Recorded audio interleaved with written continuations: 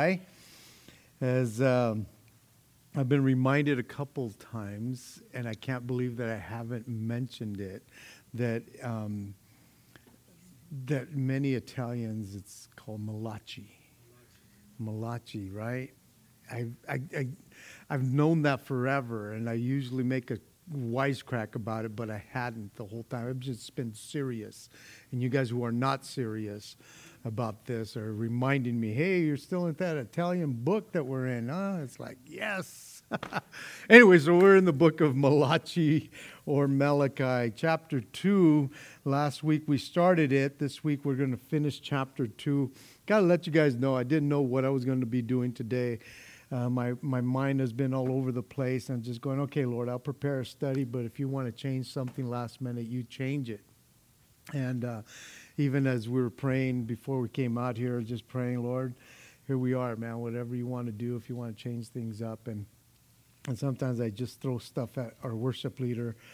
And I told him at least an hour ago, hey, if we're going to do the study, just do one song, and then I'm going to get up there and share, and then we're going to do worship. So he's very flexible with that. But I said, but if we don't do the study, make sure you have a plethora of songs somewhere that we can do worship and praise.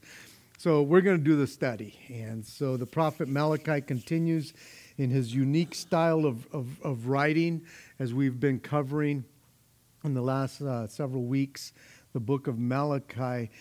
His style is more of a debate than it is just a regular letter that we read from some of the other prophets. And this debate is going on between God and the people of Israel, the nation of Israel. And last week, we didn't see much of a debate. It was more a charge, a discipline, if you will, to the priest after being rebuked. And when they start, and when the debate started, there was a rebuke that came along, and it's kind of interesting because in the style that Malachi is writing in, it's almost like God makes the charge, and then these guys kind of rebut that charge, and then He puts them in their place. And I don't know if that's the way it goes with you when you're arguing with God, but that's kind of the way it always ends up. That if He brings something up, and you're going, really, when, how, why? And then He kind of puts us in our place. And that was at the end of chapter 1 where that rebuke was going on. But right now we're in Malachi chapter 2. We finished in verse 9 last week, and so let's pick up in verse 10. It says, have we not all one Father? Has not one God created us? Why do we deal treacherously with one another by profaning the covenant of the fathers? Judah has dealt treacherously, and an abomination has been committed in Israel and in Jerusalem with Judah. For Judah has profaned the Lord's holy institution which He loves. He has married the daughter of a foreign god. May the Lord cut off from the tent of Jacob the man who does this, being awake and aware, yet who brings an offering to the Lord of hosts.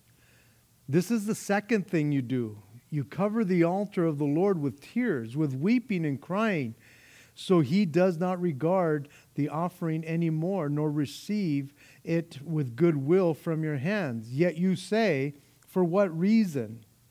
Because the Lord has been witness between you and the wife of your youth, with whom you have dealt treacherously. Yet she is your companion, the wife by covenant. But did He not make them one, having a remnant of the Spirit? And why one? He seeks godly offspring. Therefore take heed to your spirit, and let none deal treacherously with the wife of his youth. For the Lord God of Israel says that He hates divorce, for it covers one's garment with violence, says the Lord of hosts. Therefore take heed to your spirit, that you do not deal treacherously. Verse 17. You have wearied the Lord with your words, yet you say, in what way have we wearied Him? in that you say, everyone who does evil is good in the sight of the Lord, and he delights in them?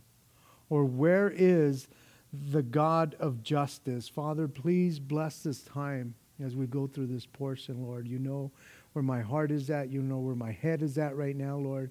You know the things that you have just shown me throughout this time of studying and looking at this, Lord. And so, Father, please go before us as we cover this portion. Amen. And so, having dealt with the sins of the priests, Malachi now turns his attention towards the nation of Israel as a whole, towards the nation. And he confronts the men who have been divorcing their wives to marry pagan women. But understand this, that the priests have also been a part of this as well. They're not innocent. And whether they were the ones that started this or the people were the ones that were doing it and they never stopped or never said anything to stop them is not so much the issue. The fact of the matter is that they didn't stop it altogether when it started rolling, when it started coming down in this era, in this time. They had not dealt with it the way they should have dealt with it. So before we get into the sin against God in the family, the prophet Malachi addresses the sin against the brotherhood, because that's what this portion covers, is the fact that they were sinning not just against the family, but he prefaces it with the sin of the brotherhood, how they were beginning to treat one another. And so in verse 10 he says, he starts off by asking 3 questions in one verse. Have we not all one Father? Has not one God created us? Why do we deal treacherously with one another by profaning the covenant of the Father? So here we have 3 questions that he asks here. Now, instead of this initial charge or statement on the part of God that he normally makes towards the people, the prophet kind of asks this pretending question to the people, this question, because they were acting innocent as if they hadn't done anything wrong. And so he's kind of asking them, why are we doing this in the first place? And so this question here is not so much from the Lord, although it is, because he's using Malachi, but he begins, instead of the debate, he begins with these questions, albeit from the Lord. Now, again, as he has started other debates, the point is presented from the onset, whereas God already knows what the answer is, but he makes a point right from the very beginning to initiate the conversation. And here, the prophet, it seems, instead of initiating a conversation, a debate, he just asked these simple questions of the people. After dealing with the priests, he asked these questions. Have we not all one Father? And this reference to one Father is probably similar, parallel, equivalent to what he asks in the second question. Don't we have one God who created us? And so that Father is in regards to God, and not so much as some suggest Father Abraham. Basically, because when you look at it, the word Father is in capital letters, as the word fathers at the end of the sentence or the questions is small. So he's not talking about, don't we have one Father, which is Abraham, because they all went back to Abraham. No, he's talking that this is God. He's talking about God being our Father, the one Father. And he's talking to the nation of Israel. Israel was likened to God's firstborn son. In Exodus 4:22, it says, Then you shall say to Pharaoh, thus says the Lord, Israel is my son, my firstborn. And in Hosea, he kind of reiterates it again in Hosea 11:1 when he says, when Israel was a child, I loved him, saying, and I called, and out of Egypt I called my son, as the Lord is speaking about Israel. And so again, you see this relationship that God is wanting to have with his people ever since he pulled them out of Egypt, that he would be their father. He would be the one that takes care of them. And so the prophet is initiating this question saying, aren't we all, or don't we all belong to one Father? Has not one God created us? And even though God is the creator of all creation and all men are created in his image, the prophet is making a distinction here between all of creation and the nation of Israel. It's predicated by the fact that in the third question, he mentions the covenant of the fathers. In other words, again, he is talking about the nation of Israel here. He's not talking to the world at large. He's not talking to all the nations. He's talking to a specific people. He's talking to the nation of Israel. He's talking to the priest and to the people who have been in this sin. And now they're coming against one another and not treating each other with respect the way they should. The fact that God had created Israel to be a distinct people on the earth forms the background or the basis for the problem that Malachi is addressing here and or discussing here. He's asking these questions because he's getting to something bigger. And so he's kind of preparing them for the question or for the debate that will take on from 11 to 17 and further. And so he's preparing them with these questions. Even though there would be those who would say, well, all men come from the same parents, Adam and Eve. Isn't everybody?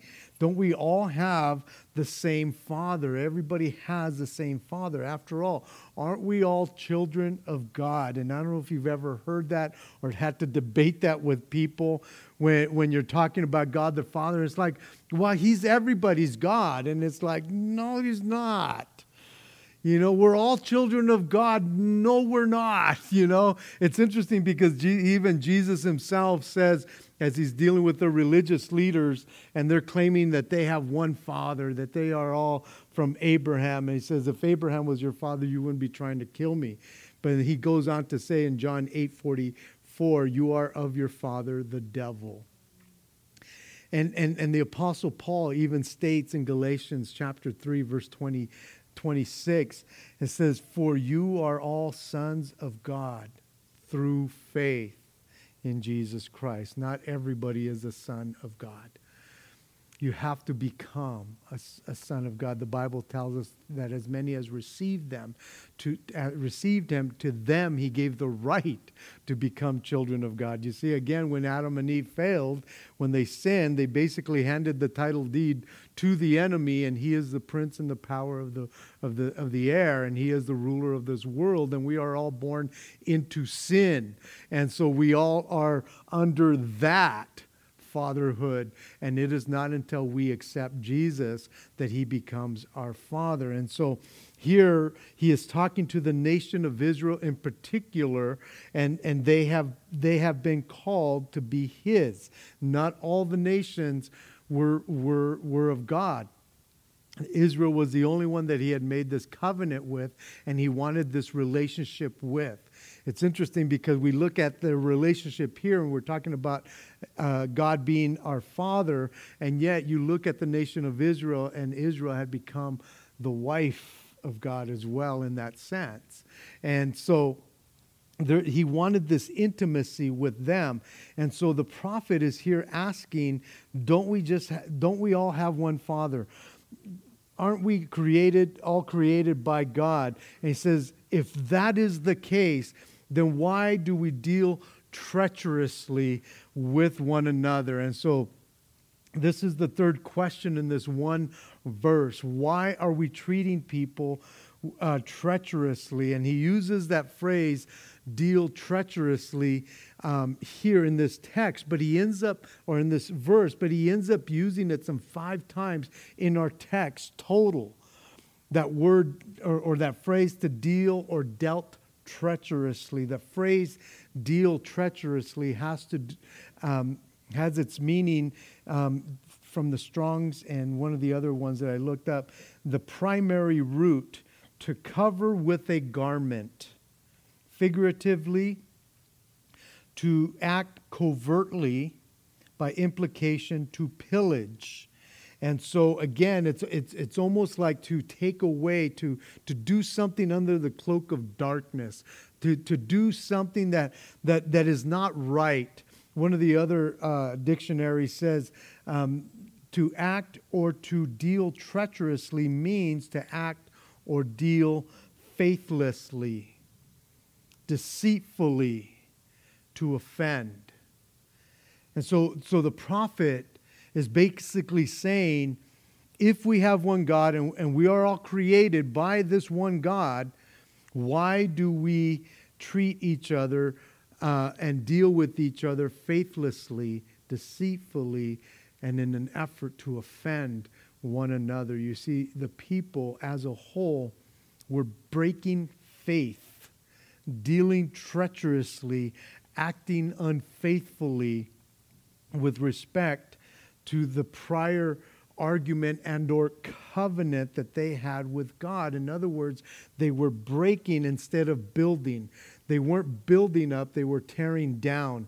They were coming at each other, which is quite the opposite as I was thinking about this phrase and what it truly means to break faith, to separate, to deal unfaithfully. I thought, man, what a contrast to what we've been learning on Sunday mornings when the church is coming together and we're talking about unity. We're talking about being in one accord instead of causing discord and all of those kinds of things.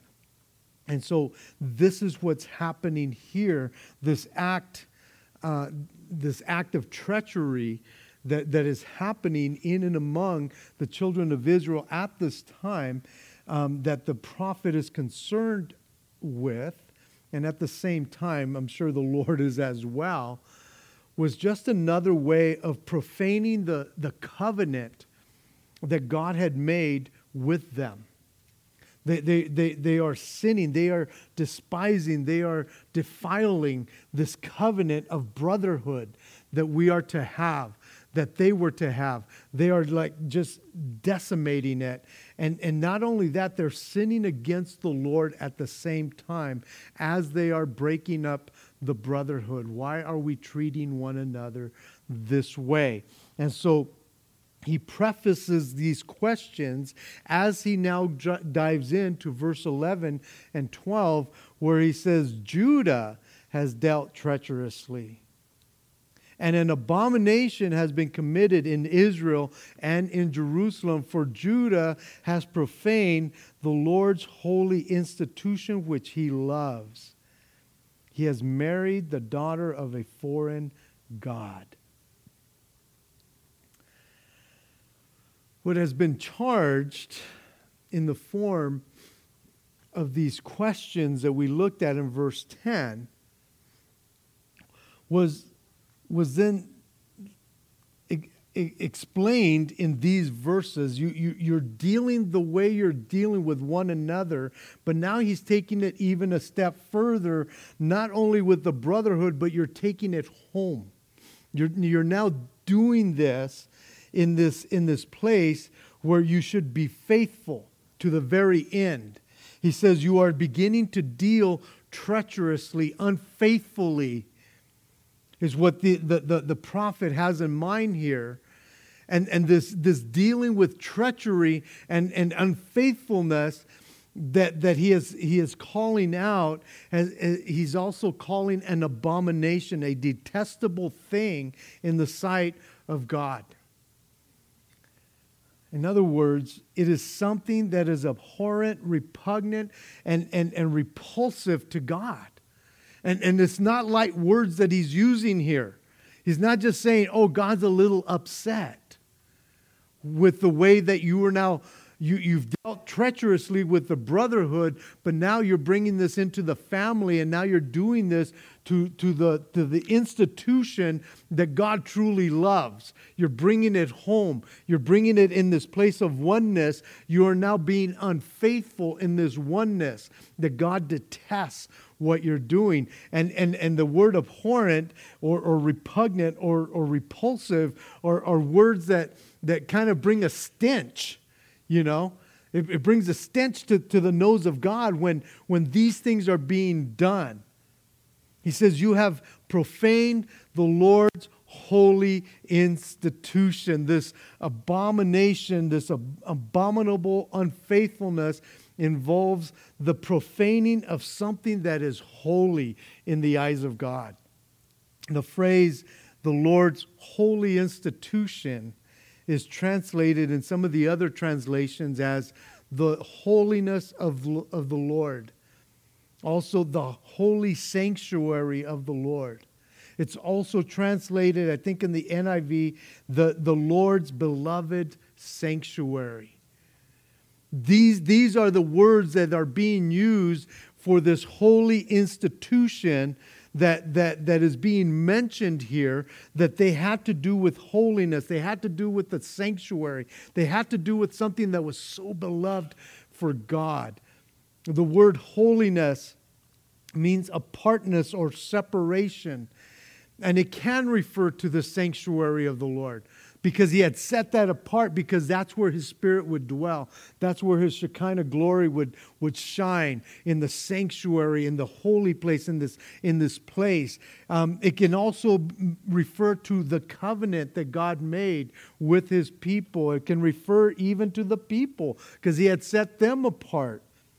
But quite simply, or quite frankly, this holiness, it speaks of holiness itself. That God is holy. And when we are dealing treacherously with our brotherhood and then bringing it into our marriage or into our home, God says, man, I detest that. I abhor that. It is repugnant to me that anybody would treat one another this way, because he has made them one. And when you think of the holy institution of God, you have to go back to Genesis chapter 2, when God institutes this thing called, what we call marriage. It is a holy institution that God himself made. It was something that he did. It was something that he wanted. The context that we're looking at here, again, when we're talking about the holy institution, it is speaking about marriage. And he says it is one of those things that God loves, because he is the creator of marriage. And he created this because there was something holy about it. Because in no other relationship do people become one. And that's what he was talking about when he says it's not good that man should live alone. Poor Adam, man, was this poor smuck that was all alone, and I don't know how long he was without a woman, but he just, I mean, I'm sure there was just this like sadness in his face, and God says it's not good that man should be alone. After creating everything, he said, man, it is good, it is good, it is good. Even when he created man, he said it is very good. But as time passed, he realized this is not good for man to be alone. And so he creates this woman, and he brings the woman to the man. And it tells us there in Genesis chapter 2 that Adam is so enthralled with this creature after seeing all these other creatures that didn't fit his mold, that didn't give him any kind of woo, you know, that he brings this creature to him. And Adam says, this is now bone of my bone and flesh of my flesh. She shall be called woman, because she was taken from man. And I often think is like, yeah, right. You didn't say that. You just said, whoa, man. Hence the word woman. He was just so enthralled with this creature that didn't look like anything else. And in that portion, he says, For this reason, a man shall leave his father and mother and be joined to his wife, and the two shall become one flesh. And in that very moment, God institutes the oneness. He institutes this holy institution that we call marriage, that God said they are now one.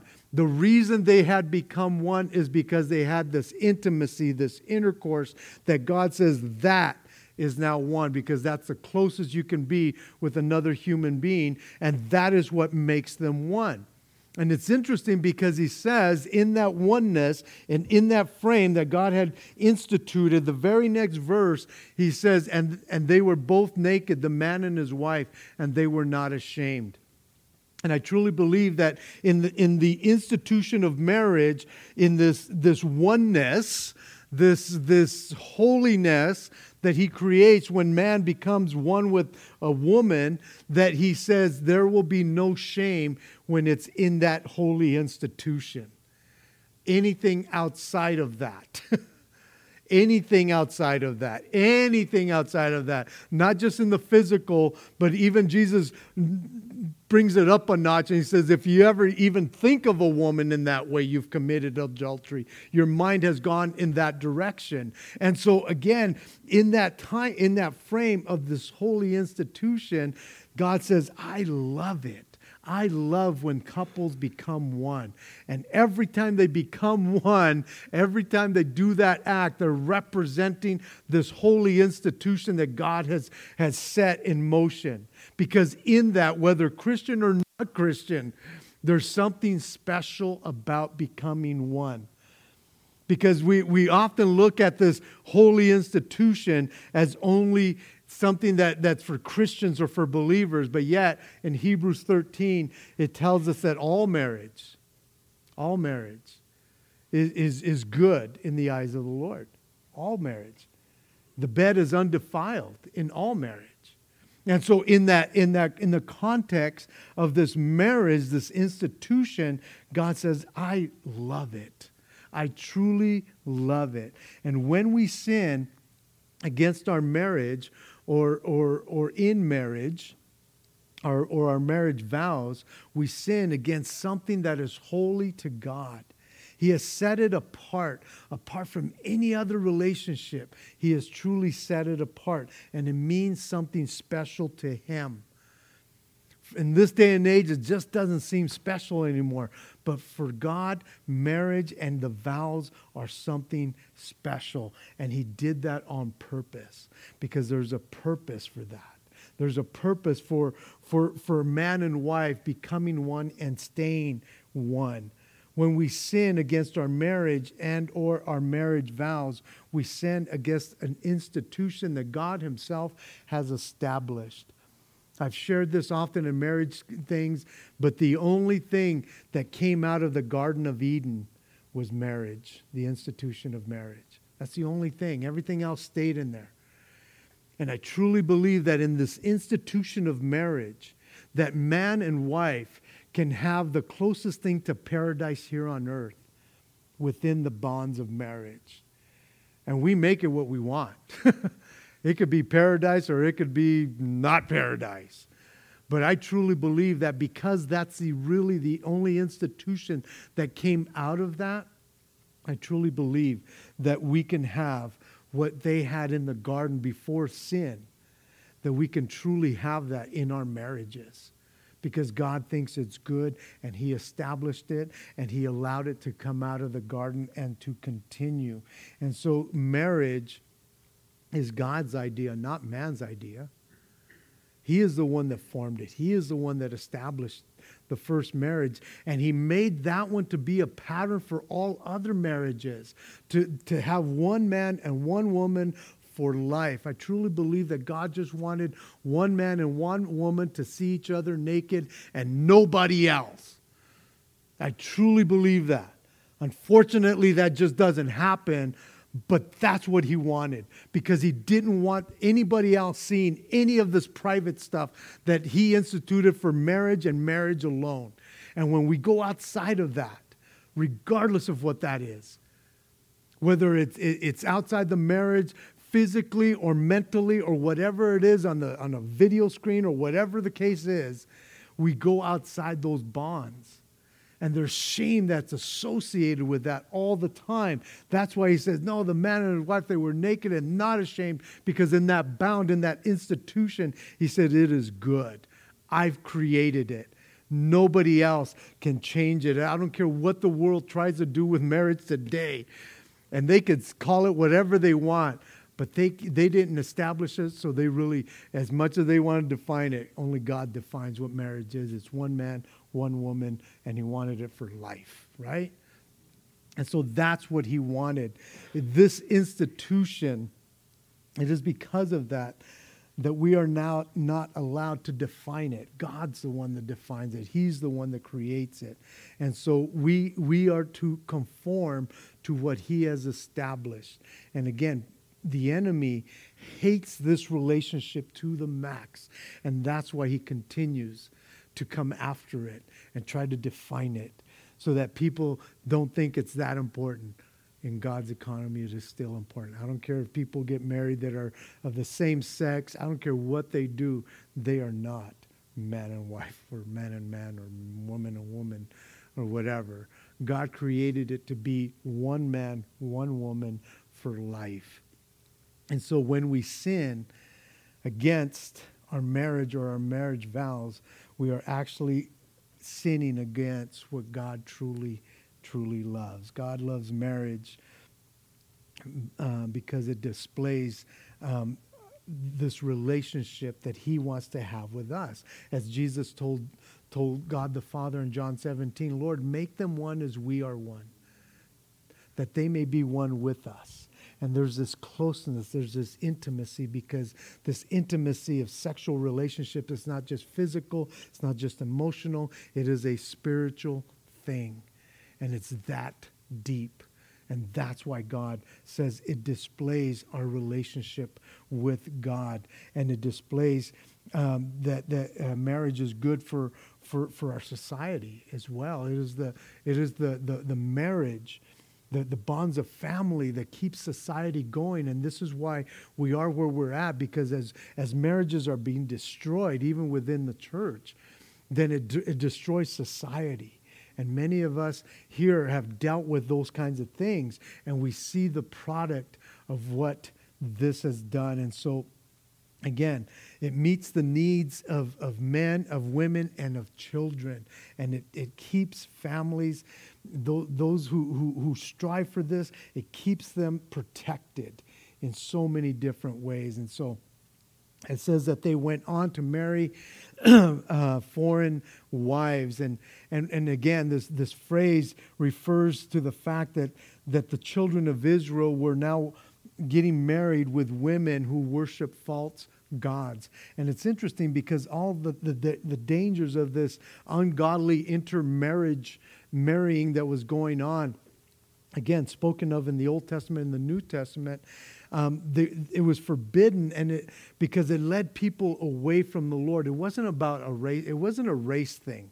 It was not that at all. If anything, what God wanted is, if you're going to marry outside, then you bring them in and let them know the true living God. But God knew the proclivities of man. He knew what their propensities were. It's like, I want something out there. I want something more exciting. And we see that because we see some of the men from the Old Testament that went after foreign wives, as we see in Numbers 25, when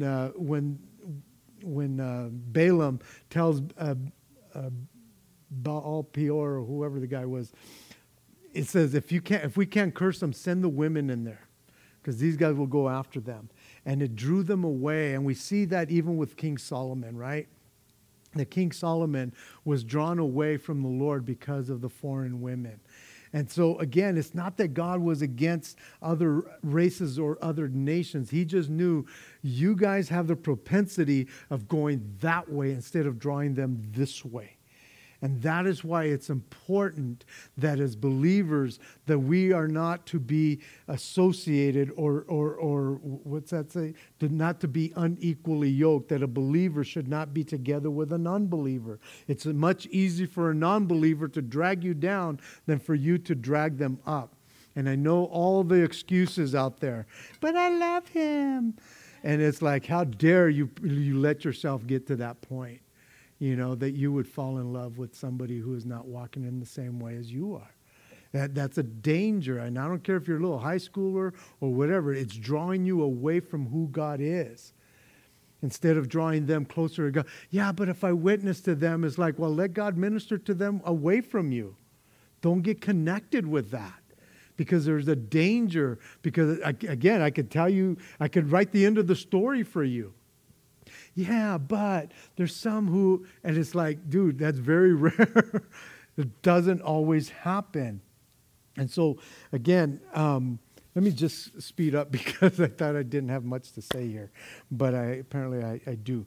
But so anyway, so he continues on to say, may the Lord cut off the tent of Jacob, the man who does this, being awake and aware, which was an idiom in those days that says, whoever you are, everyone, yet who brings an offering to the Lord of hosts.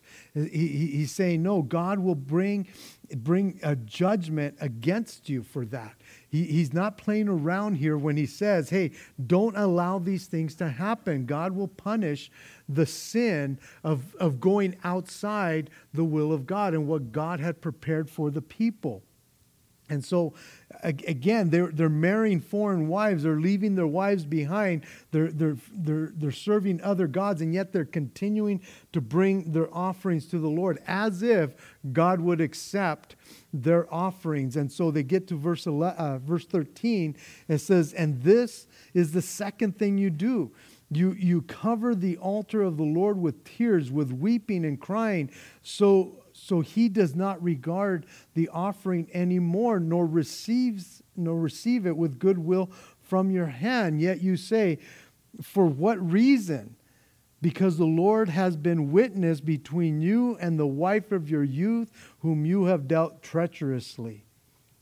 She is your companion and the wife of the covenant. In other words, these people are coming in tears and they're groaning and they're saying, why aren't you paying any attention to me, God? Why aren't you accepting my offerings as I bring them to you? It's as if you don't have pleasure in it. Like, well, of course not. He's been a witness to all the things that you've been doing. You have left your wife and you have left your family to go seek after foreign gods, to go seek after other women. And because of that, you're destroying the family. And yet you're coming to God going, but Lord, you totally understand. He's going, no, I don't even accept it.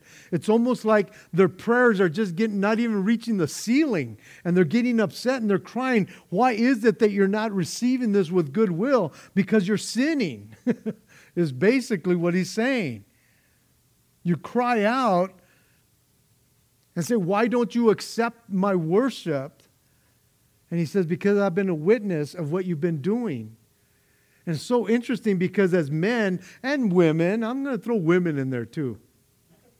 As men and women, as people, we think that we can truly get away from all the things that God is a witness to. We think that if we just do it in secret, if we just do it here and there, if it really isn't to that degree to where it would truly be called sin, and yet God says all of it has been sin. Even your deception because you have dealt treacherously. You have been unfaithful. Not just to me and not just to your brethren, but you have brought it into your marriage. And again, I guess I could just point out guys here, but man, oh man, I've been in ministry way too long to say it's just men. It's women as well. That the Proverbs says that a woman can destroy the household in no time flat as well. And so there's this competition that's happening. And Satan, he's not a respecter. He doesn't care if you're a man or a woman, man. If he could get you to mess up your marriage, he will do it in a heartbeat. And he will use this oneness against each other. So if there's not this oneness happening, he brings in this wedge to bring you guys apart. And maybe these guys were going, well, it wasn't happening at home, but these foreign women, man, they're crazy. And I'm going that away. And so again, he's going, you're crying about not being listened to by the Lord. You're bringing these offerings and I'm not accepting them because I've been the witness between you and the wife of your youth. It could be that these tears were also from the wives that were coming and going, why is my husband leaving us and their family to go after other gods? And so again, whatever the crying was, yet God is telling them here, you have not been faithful to the wife of your youth. You have not been faithful to the vows that you have committed to one another. In verse 15 where it says, didn't he make them one? And why one? Why? He says, for godly offspring. He made them one. And again, he's talking to the children of Israel because he knew that it would be through the children of Israel that the Messiah would one day come. And he wanted this oneness. There was this protection that he wanted because he knew what this would entail. But not only that, he wanted people to follow after him. He wanted the nation of Israel to be the witness to all the world. And if you stay together, if you don't go after other gods, then you can proclaim me to all the other nations. You can go out because I want godly offspring from you and from the other people that you bring into the fold, that they may bring godly offspring. He says, take heed to yourself. Pay attention to what is happening here. And let none of you deal treacherously with the wife of your youth. In verse 16, a powerful, powerful verse, because it says, for the Lord God of Israel says that he hates divorce, for it covers one's garments with violence. Therefore, says the Lord of hosts, therefore take heed to yourself that you do not deal treacherously. When a man in those days, again, like in our days, a man brings an engagement ring. Back then, they would bring a garment and cover the one that they are betrothed to, and it covered them with protection, with comfort, with all of these things. He says, but when you go outside and when you begin to divorce, you're taking that off and just letting the violence and all the ugliness come into what should have been a safe place within the bonds of marriage. He says, but you are destroying it. You are bringing in this violence. And if we've learned anything here in this study, is that when he talks about the holy institution, you were very clear on what God says about that. He says, I love that. And yet when it comes to divorce, he says, I hate that. And that's a very powerful word. It doesn't mean that he's just like, well, I totally understand. Irreconcilable differences. It's like, no, he hates it. He hates it with a passion. And I know that there's certain speculation or certain things that were given in the New Testament and even in the Old Testament of what would constitute a divorce. But God hated it all the time. All the time he hated divorce. Never did he enjoy divorce. Even though with these people, we see that Ezra and Nehemiah, man, they dealt with these people and they pulled these guys' beards out and they made them, in one instance, divorce these pagan women to go back to their families. And again, it's a hard situation that what they were going through. But God hates what they were doing. They were leaving the comforts of home. They were destroying homes. And many people, again, I never experienced divorce in my life, but I've dealt with a lot of people who have had to deal with divorce, and they were kids when their parents divorced, and they never forgot it. And I've dealt with adults whose parents have been divorced, and they still are dealing with it because it's ugly, and people say, no, it was the best thing that could have happened. I don't know. God wants us to stay together. What God has brought together, let no man separate. And it's interesting because when Jesus was confronted with this question, he basically said it was because of the hardness of the heart that Moses allowed divorce. Because I truly believe in Christian circles and outside of Christianity, God always gives couples, I don't care who they are, an opportunity to forgive, because forgiveness is possible.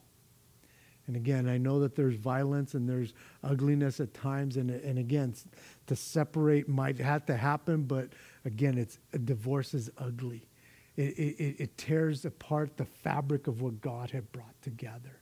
And I know some would look at me and say, yeah, but you don't understand. And you're right, I don't. But I know what God says. He loves the institution of marriage, and he hates divorce. That's what he says here. And I truly believe that he says that because he knew what it would do to man and wife. Because as much as you want to separate, it's never a clean separation. Even if there's no kids involved, it's never a clean situation.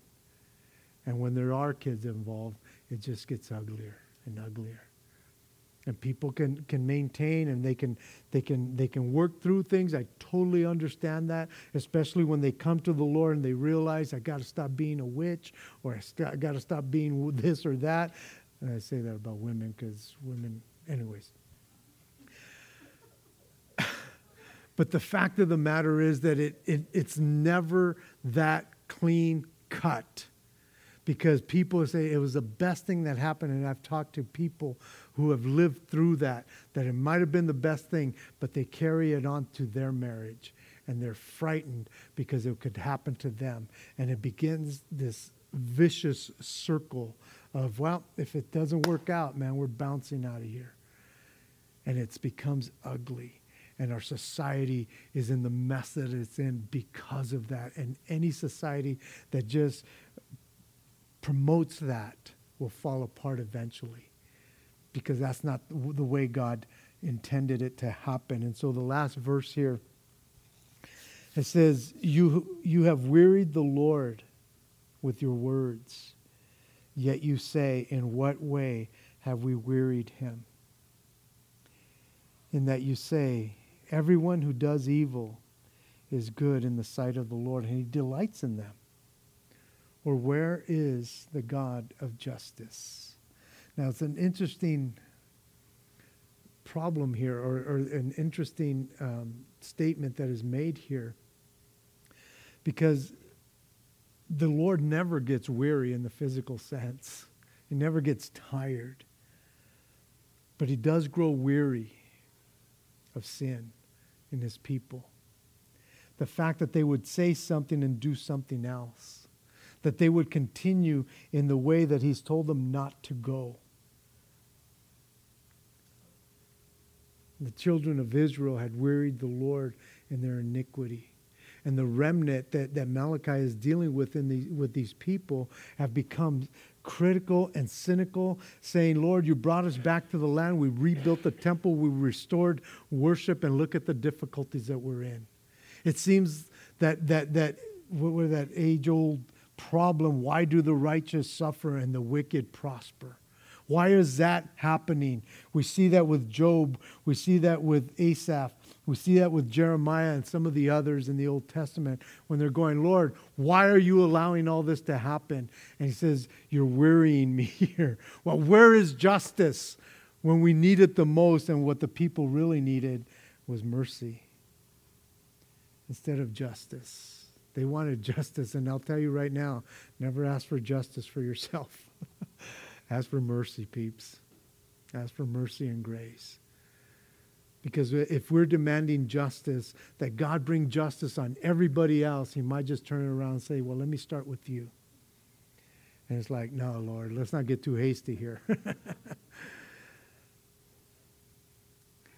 So again, he deals with the treachery, the unfaithfulness, the ugliness that was abhorrent and repulsive in the eyes of the Lord, and how the people were dealing with one another in that way, and then they brought it into their families, and they were destroying their families. And God's going, I hate it, man. I hate it. And he hates it today. He still hates it today, guys. He really does. And so what I want to do as we now enter into a time of worship, again, we just kind of turned everything around. I just want to be able to to just offer myself up here as we're worshiping. And if you need prayer for anything, man, just come up, man. Sit next to me. Cry with me. I'll cry with you. But if you need prayer for anything, man, I want to offer myself up here. I want to offer Gary and Tina. I want to offer David and Elena up here as well, and these peeps on this side. Or if you find a woman, go cry with a woman. Go if there's something you need to pray with. If you want to go to Brian, man. Pray with one another. If there's something that you just need prayer for. And so we're just going to spend some time in worship, and then we're just going to just sit here at his side. Amen. Father, I just pray and ask, God, that Jesus, you would just meet us right now. Lord, it's a hard study and yet a necessary study, Lord. Whether we've gone through something like this or not, Lord God, but yet there's so much, Lord God, that we deal with in life. Whether we're dealing treacherously with our brothers and sisters or we're doing that with our families, Lord. And Lord, I know that he's talking about husband and wives, Lord God, but I know that we have some kids here who can do the same thing, Lord, to one another. And so, Lord, I pray that even tonight, as we sit at your feet, Lord, as we worship, that, Lord, you would meet us. For those of us who have heavy hearts right now, Lord God, lift them up, Lord. For those who are battling in marriages, Lord God, heal right now, I pray in the name of Jesus, Lord. I pray for relationships. I pray for husbands and wives. I pray for kids and parents. I pray, God, for siblings. I pray for all of that right now.